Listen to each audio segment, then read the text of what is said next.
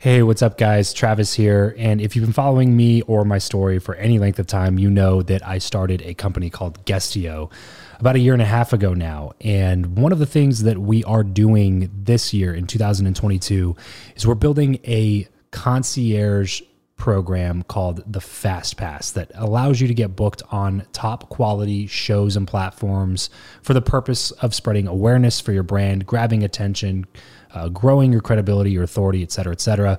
And so if you are listening to this right now and you are a 7-figure plus entrepreneur and you have a budget to bring in traffic, attention, credibility, authority to your brand, then this might be a really great program for you. Just head over to travischappell.com/10K. Why 10K? Because we guarantee in this program that you're going to be able to speak in front of 10,000 people within 90 days. Okay, 10,000 people within 90 days. Imagine getting on a stage in front of 10,000 people to share your message, your story. Well, that's exactly what we are doing inside of this program through virtual stages like podcasts or virtual events or YouTube channels or blogs. You name it, we are working with it, and we are trying to get you booked on those platforms. So travischappell.com/10X. There's a quick application there, and then right at the end of that application, it'll prompt you to set up a phone call where you'll jump on a call with me, and we'll talk through whether or not you're a great fit for this program. Please act fast on this. Do not wait, because we are only taking on 1 or 2 clients a week due to constraints with our team and the limited supply of high quality shows and platforms that are out there in the market. So if that's you and you're really wanting to explode your brand in 2022, head over to travischappell.com/10K, fill out the application, schedule a quick phone call, and you and I will chat really soon about whether or not this would be a great fit for you. Thanks, guys. Talk to you soon. Hi, I'm Gordon Henry, Chief Strategy Officer for Thrive. And if you build valuable relationships, you should be listening to Build Your Network with my good friends, Travis Chappell and Eric Skwarczynski. If you're tired of the old way of networking, the business cards, the awkward conversations, and the aggressive pitches, but you know how crucial your network is to your success in life, then you're in the right place.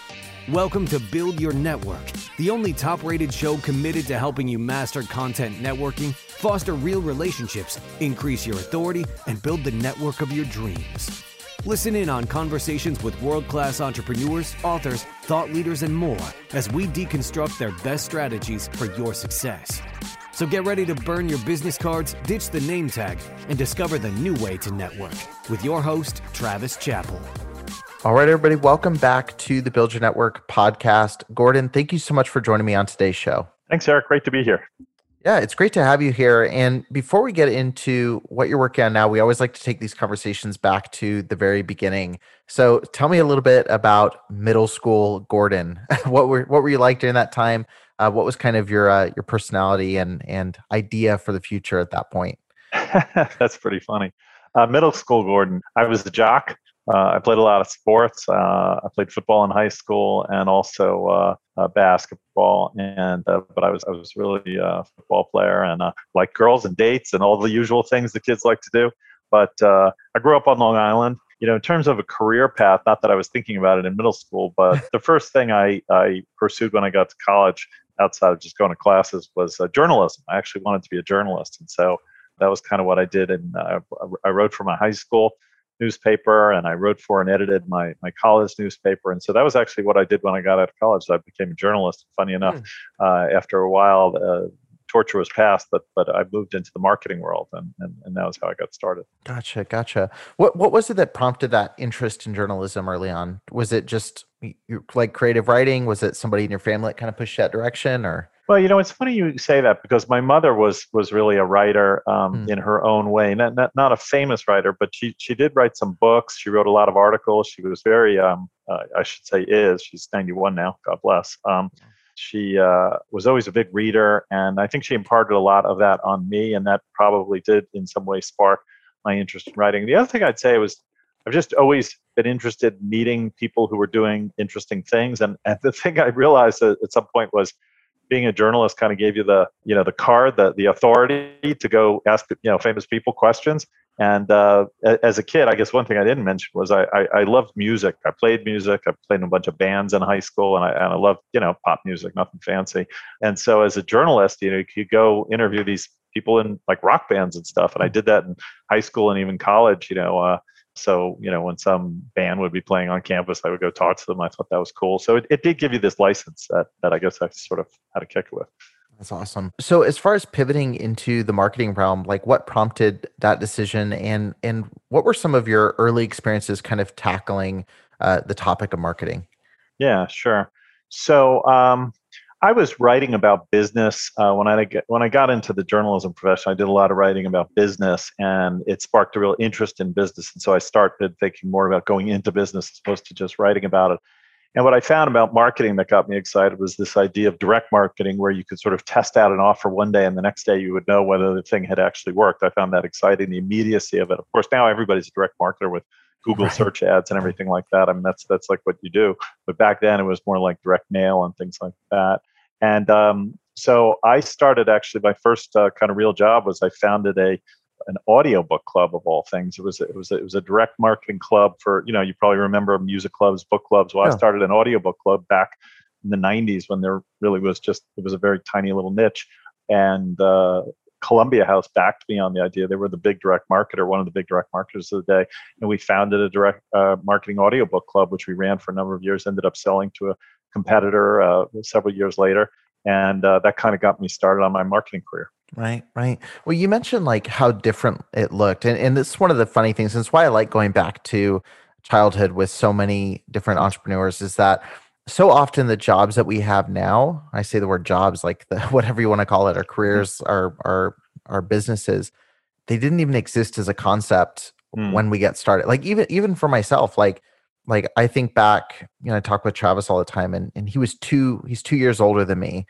And just the experience of, when I was getting ready to end high school, we had iPhones, and when he was finishing high school just 2 years before, there were no iPhones. So it's like this very, like, that's a drastic difference in technology available, in the way you do business. Like if you had said, back 20 years ago, I'm going to be a social media marketer, like people would have looked at you cross-eyed, or a podcaster. What? Yeah. And it's always interesting how that stuff evolves.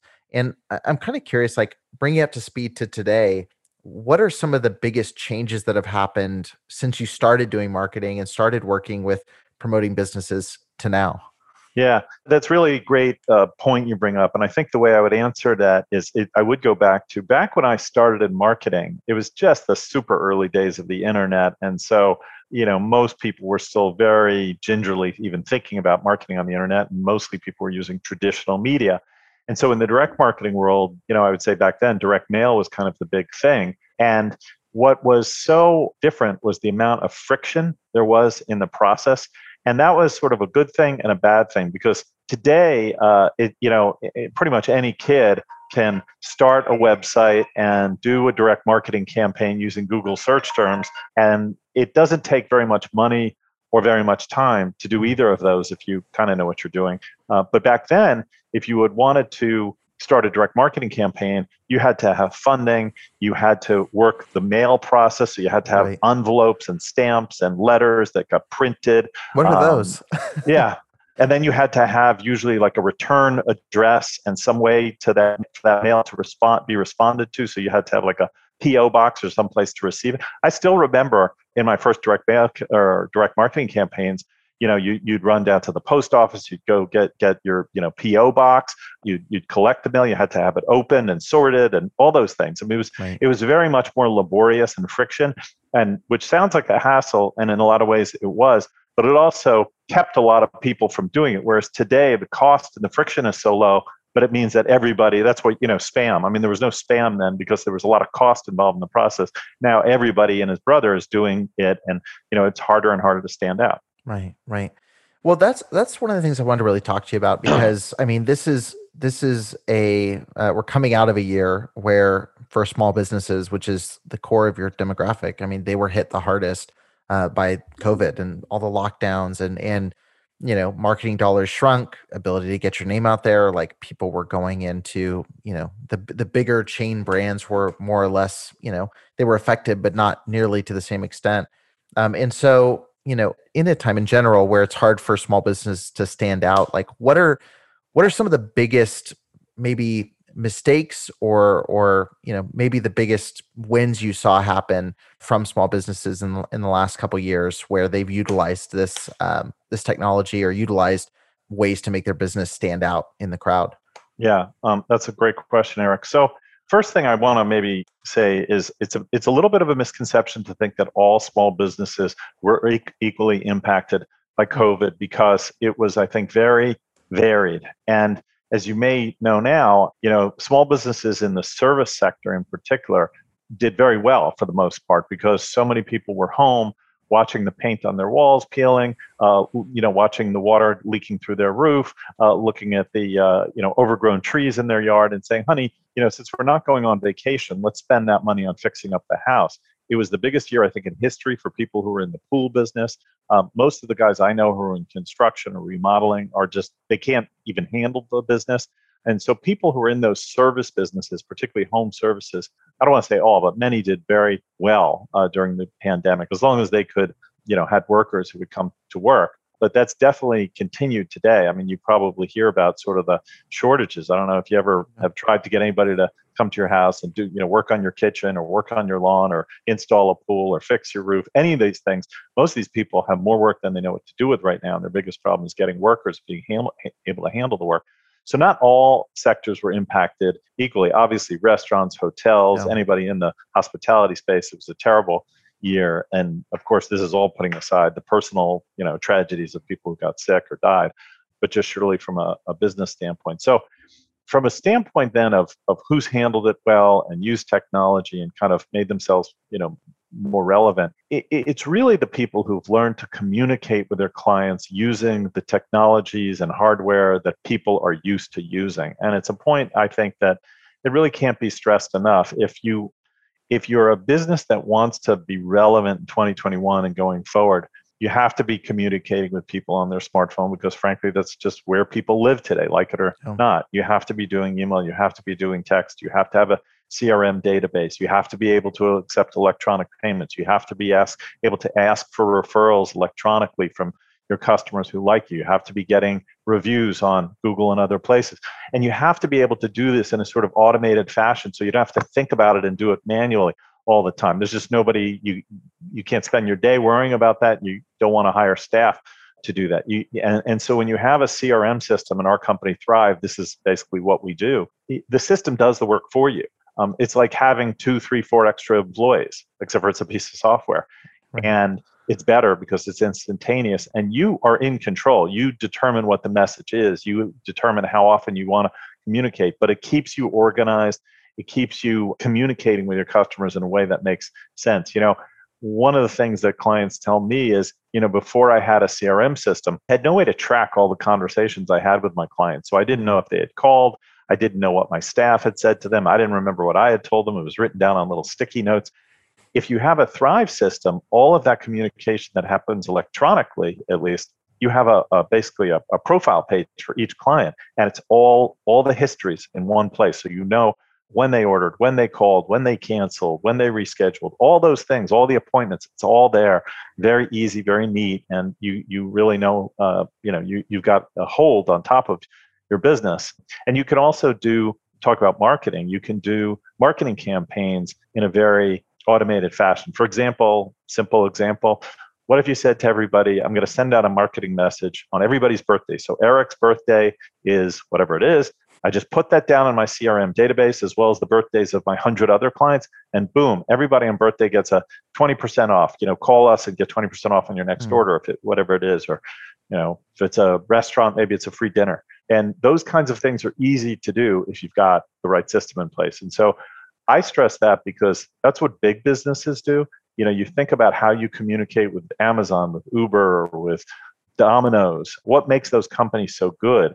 It's not because they have sweet sounding people on the phone. Most of them don't even pick up the phone anymore, but it's because you can order and track and receive simply, easily, and it's you have confidence that it's going to happen, and you want to have that same confidence with the small business. Right, exactly. Yeah, it's the reliability of their service, and also too, like you mentioned, the personalization, getting stuff on your birthday, like my wife laughs at me because like there's a Pizza Hut down the street and like they know me, like they know when to send codes, like whatever their algorithm is knows me, and they get me in there a lot, like more than I'd care to admit. And so, yeah, seeing small businesses, and this is something I keep talking about on the show, is everybody keeps talking about, when businesses go back to normal or when businesses go back to this. And I think it was more of an acceleration toward where business is going. I think it was more of a, like business is going where most of their team is online. I don't think we're going to go back to normal, both because of resistance from workers going back to an office 9 to 5 when they've gotten the taste of working from home, but also all the overhead that companies are spending to keep people in an office. They're going to start making some changes. So what I really liked about, looking over Thrive is I think it's going to push and make that more realistic to where you can create a company that does feel like it has 2 or 3 extra employees when you may in reality only have 1 or 2.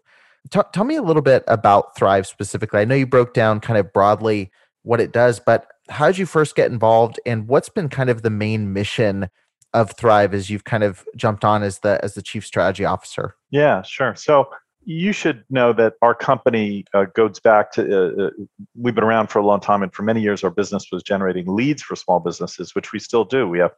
We generate leads through print as well as online advertising, and that's still a very big, important business for us. But we realized about 5-6 years ago that this area of what we call CRM was very important for small businesses because they needed to get better at it. And frankly, they needed to be able to compete with big businesses like we're talking about, that they were losing out, that the personal touch that you thought you had with a small business, it was actually in a way becoming an advantage for the big businesses because they knew more about you and communicated with you better than many of the small businesses did. Just like you're saying, whether it's the Pizza Hut or Domino's down the street or any of these Amazon. I mean, Amazon probably knows what you read, when you read it, what products you're buying for your house, how often you buy them. I mean, think about how much they know about you. And again, even though it's not a sweet sounding voice, when they email you or reach out to you and say your product will be there tonight at 6 o'clock, it's pretty comforting to know that it's going to be on your doorstep at 6 o'clock. They're very much a part of your life. And I think these other businesses that are getting good at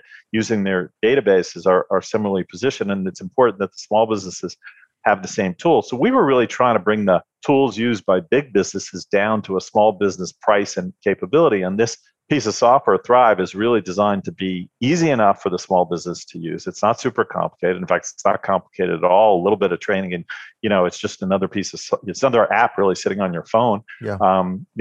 And it's a way for the small business to communicate with today's customers who are living on their smartphones, and for them to be able to acquire and retain them. And so that was the mission we set out, really was to empower the small businesses to compete in today's landscape and do it at a price point and in a way they can handle. So we have salespeople on the phone, we have salespeople out in the field. We can demo this for people who want to just do an online demo, and then they can have an online on-ramping, onboarding process where we have people who walk you through it, make you comfortable. We have live support for you if you get lost or need help. So we try to make it as easy as possible for a small business to be successful at this. And we have over 40,000 small business customers now and growing using the software, and it's been very successful. And they many stories about how it's helped them save time, save money.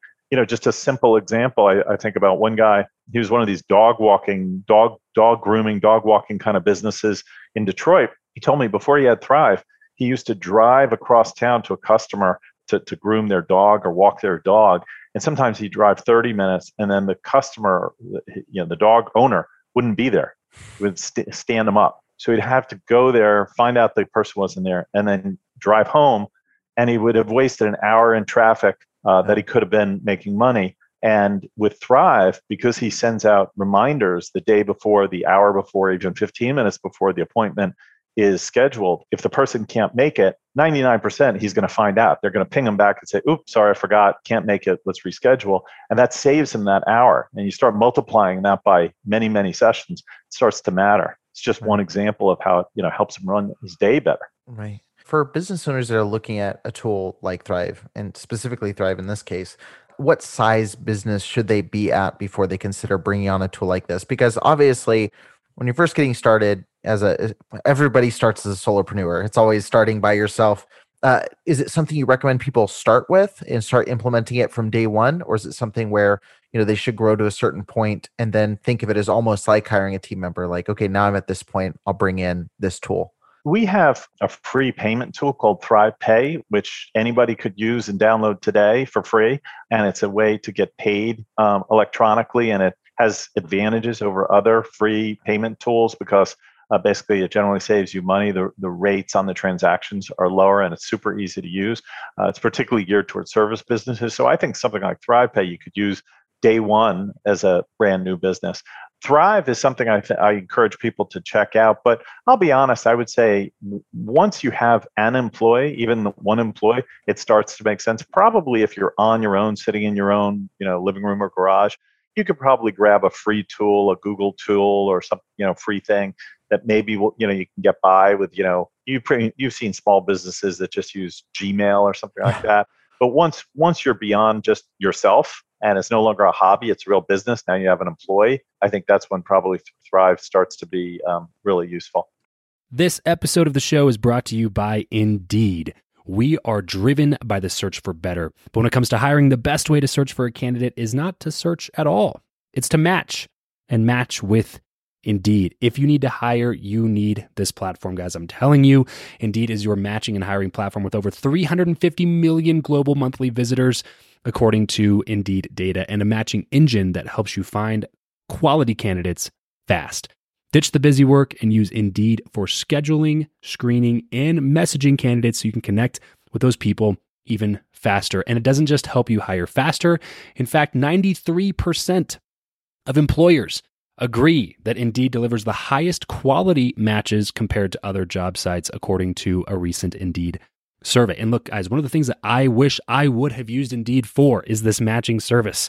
You can search and search and search and search and search all day long, but to actually be presented with quality candidates, like hiring a recruiter for you that's presenting people that has actually done the work to vet them and bring quality people in front of you, that work by itself is the fact that it's done by a software instead of like a team of high quality recruiters is pretty insane. So they leverage over 140 million qualifications and preferences every single day, which is why Indeed's matching engine is the best one that you can use. It's constantly learning from your own preferences. So the more you use it, the better it gets at doing the job for you. Join more than 3.5 million businesses worldwide that use Indeed to hire talent fast. And listeners of this show will get a $75 sponsored job credit to get your jobs more visibility over at Indeed.com/Travis. Just go to Indeed.com/Travis right now and support this show by saying you heard about Indeed here on the podcast. Indeed.com/Travis. Terms and conditions apply. If you need to hire, you need Indeed.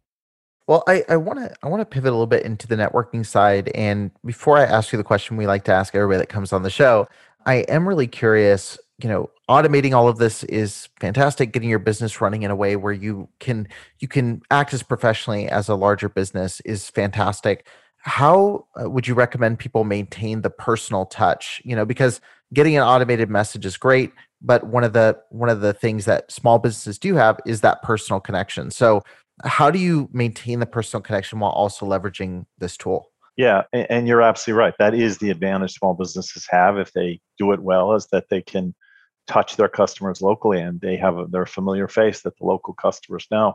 I think, first of all, using Zoom and these tools, networking tools where you can see your customers, even if they're not physically right in front of you, are powerful. And I agree with you, by the way, I think people will continue to use Zoom. It's not like suddenly everybody's going to go back to the way they were before the pandemic.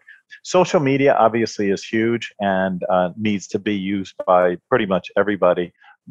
Depending on your category, it may be Facebook, it may be LinkedIn, it may be even Twitter or other social media platforms. But I do think having a social media presence where you're just out there saying what the business is doing. And I think a lot of businesses get sort of nervous about this. And I think it's the kind of thing where you just get started and it can be very, frankly, almost like silly things. If you're in that little doggy grooming business, we had one client and she said to me she would go to the park And she would just put up like a sign saying free dog grooming today for next 2 hours. And people would come by with their dogs. And the next thing you know, there's 20 dog owners there on a nice sunny day, and she's busy grooming them and handing out business cards and things like that. That's a simple way. If you're an outgoing person, you can just find public places where you can do that. Or if you have your own physical location, you can do that too. And if you are a local business, obviously there's networking events, there's the chambers, there's the Rotaries, there's those kinds of places where it's good to show up and make connections. Those are all really important things to do. And I do think these sort of free clinics or somehow getting people to come to your place is a very valuable thing. I have a son who's a basketball player, and he ran some free clinics. I couldn't believe how many people would show up with their kids for a free basketball clinic at the local high school or at the park. And he'd suddenly have 30, 40 prospects just because he ran a free basketball clinic for an hour. So people like that kind of stuff. Right. That's awesome. Well, it kind of, the talk of networking kind of brings me to the question that we love asking everybody, which is, do you believe that who you know or what you know is more important, and why? I guess I'll cheat and I'll say both, but it's very important to have, I think, mentors who can, give you kind of a leg up or help, and to try to take advantage of that when you have people in your life who can help you. So that's very, very important. It's also very important to have your own network of, if you will, peers, because as you think about stages of your life, it's nice to have people to connect with and get advice from, give advice to, and who you have some history with, where you're down the road and you want to talk to somebody who remembers you from 5 years ago or 10 years ago and has seen your journey and can help you, think through things. That's super, super valuable as well. It's also important, obviously, for you to get some skill set that makes you desirable. I mean, you do have to have some learnings. And so, I think most people end up getting both, because as you move along your journey, you do learn things and you do also meet people. So luckily you don't have to choose, really. Okay. So, I know Travis would say, he's probably a better networker than me, but no, I do think both are really important. But I have seen during the course of my life that it's good to stay in touch with people who can give you good advice and hopefully give you a little help along the way. Sure. What value do you think there is with paid? I know you mentioned going to Rotary clubs, community events, free clinics, things like that. What benefit do you think there is to potentially paid masterminds, paid networking opportunities where you pay for proximity to somebody who might be on the next level up? Do you see value in that, or do you prefer to stay within kind of those initial going to meetings that are free and kind of connecting that way? Yeah, that's interesting. I'll be honest, I haven't done a ton of that myself, where I've paid to attend professional conferences. So that, I suppose, but in terms of paying to access a group of people as a mastermind group, I haven't done so much of that. But I know people who swear by it and who say sometimes that's been the greatest thing they've done, to gain access to somebody. I was talking to a woman the other day who's sort of in the sales world, and she had paid to attend an annual event with Richard Branson there. And she said it's like he turned a light bulb on in her life, and she saw things differently forever more. So she would tell you that was the best money she ever spent, probably. So I don't want to diminish it. And I think probably, you just have to be careful that if you're going to spend, especially if you're going to spend a lot of money, that you make sure it's really the kind of group you want to be part of. And it's something that you're pretty confident is going to lead to something for you. But sure, I mean, sometimes, when people charge you for things, it's not always because they need to make the money to pay for costs, also to keep the right people in and the wrong people out, if you will, in the sense of they want to show you're serious. They don't want people who aren't serious about it. So they charge you to make sure you really thought about it and you're really committed. And, that makes sense, right? You want people, if it's that type of thing. If Richard Branson's going to spend an hour with 20 people, he wants to make sure they really want to be there, right? Right.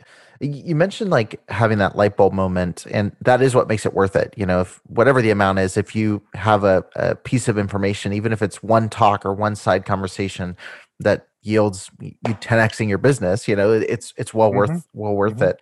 I'm curious if you've ever had one of those light bulb moments with one of your people in your network, or if you've ever had maybe one piece of advice that you feel helped you get to the next level in your business. I've certainly been privileged to spend time with, I think, some really, really great business leaders. And I would say I've gotten a lot of advice along the way that's helped me. And I've tried to impart that on certainly my kids and other people I've known. In terms of one moment, one word, that's hard to say. I don't know that I can say there's been one sentence someone uttered that changed my life.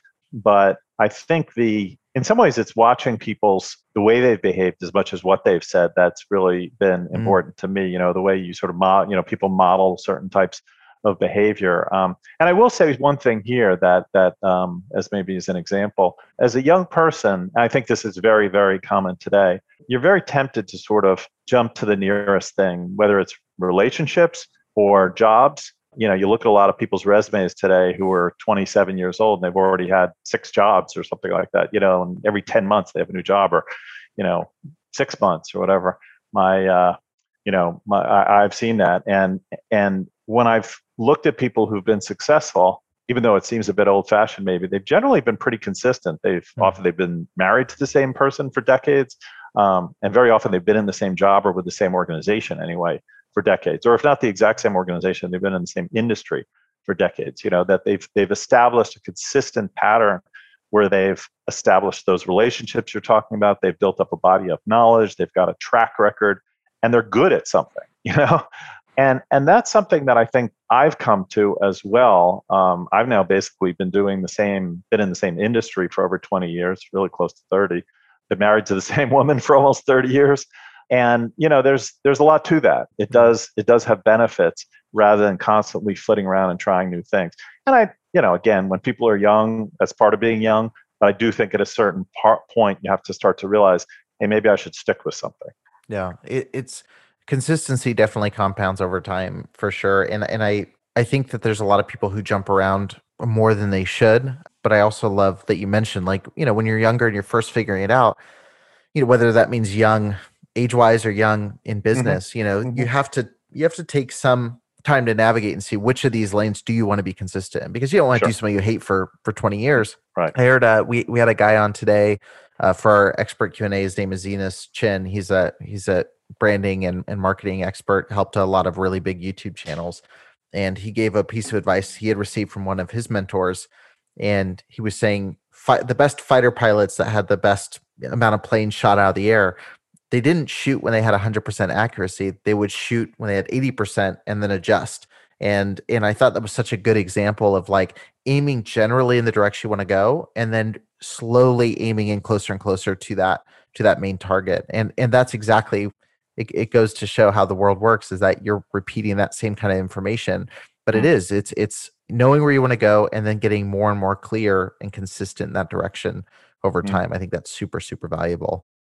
I want to be respectful of your time, so I'm going to go ahead and move us into our random round section. I'm curious to get fun. Some of these quick random questions with some quick random answers. The first question I have is, what profession other than your own do you think it would be fun to attempt? Well, if I could play center field for the Yankees, or starting guard for the Knicks or the 76ers, that would be great. But no, in terms of other professions, I've been fortunate part of my career to be involved in transactions with businesses.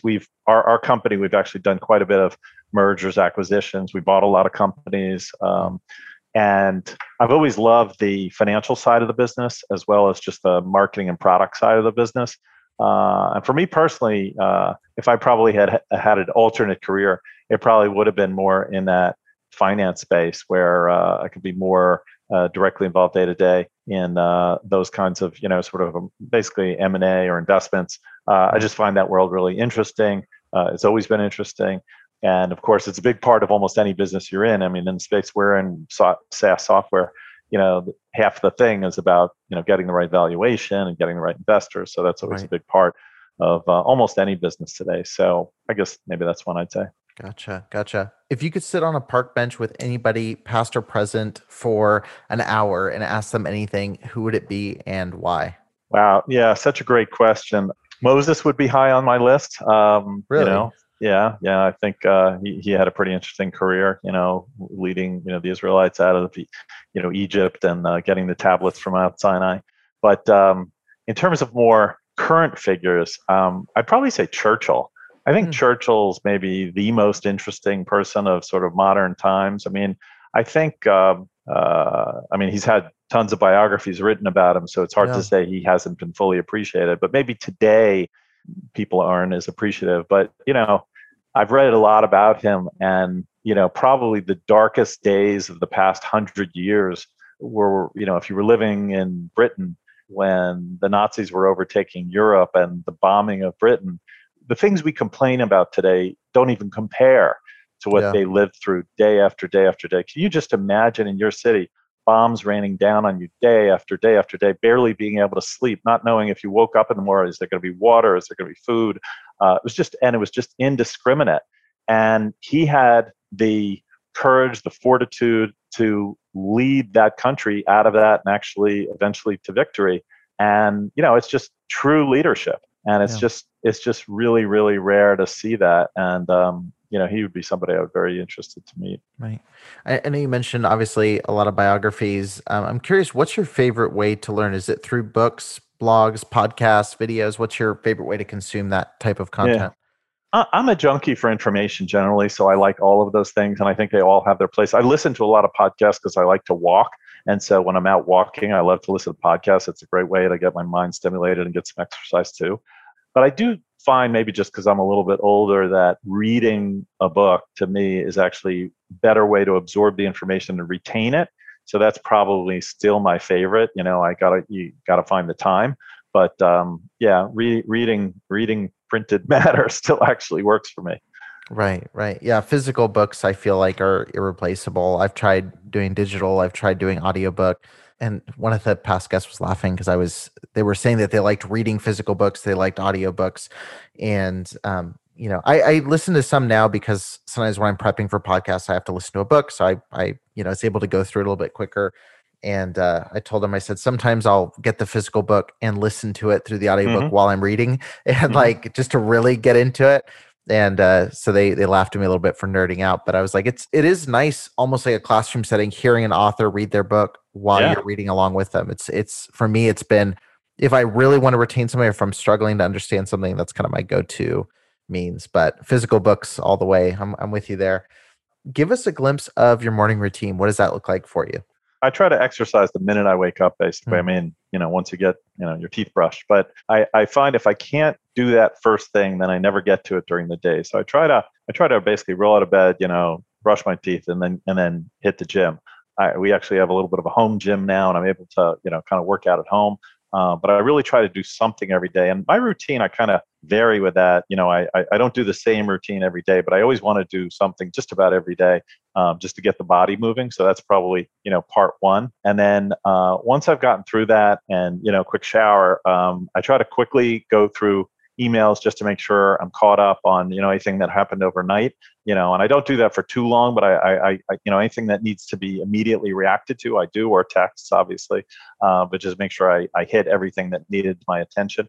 And then for the first couple hours of the day, I would say I'd like to try to do my thinking work then, because that's when I'm sort of the clearest. And so if I can carve out a couple hours in the morning where I can do any kind of thinking work that's required, I can't always be the master of my schedule. Sometimes people schedule meetings, I just have to do them.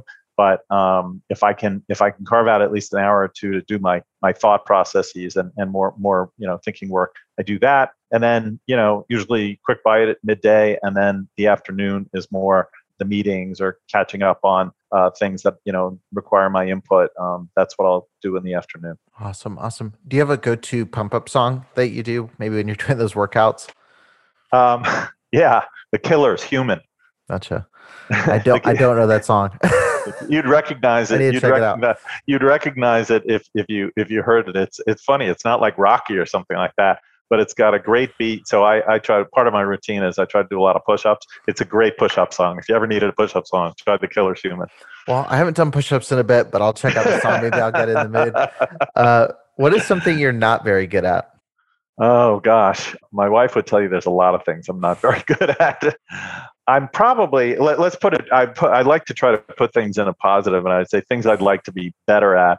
And I really need to be better at staying in touch with people. I really need to be better at staying in touch with people. I tried to do it, but I know my wife's a real great relationship person, and I watch how connected she is to people. So I really think as a thing to work on is I should do a better job of staying in touch with people and just trying to stay communicating.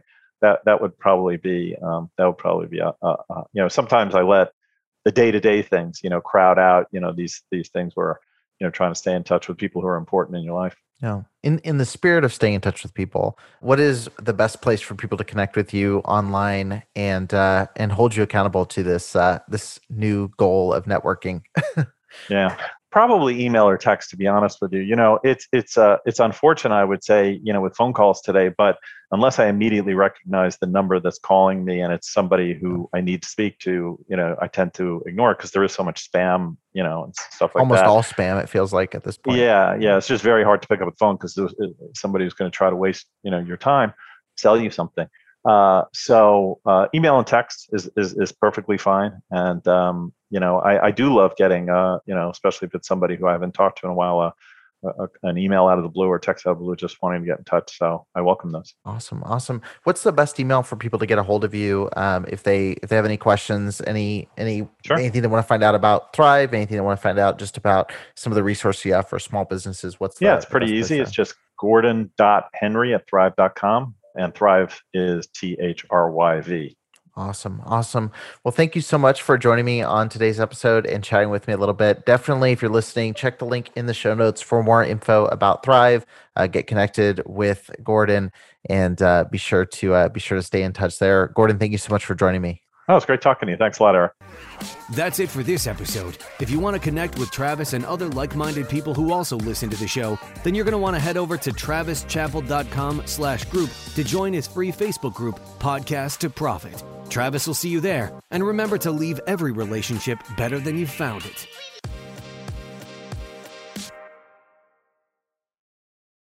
Save big on your Memorial Day barbecue, all in the Kroger app. Get 3-pound rolls of juicy 80% lean ground beef for $3.49 a pound with a digital coupon. Then get select varieties of flavorful Powerade, Body Armor Super Drink, or Arizona tea for 77 cents each, all with your card. Shop these deals at your local Kroger today, or tap the screen now to download the Kroger app to save big today. Kroger, fresh for everyone. Prices and product availability subject to change. Restrictions apply. See site for details.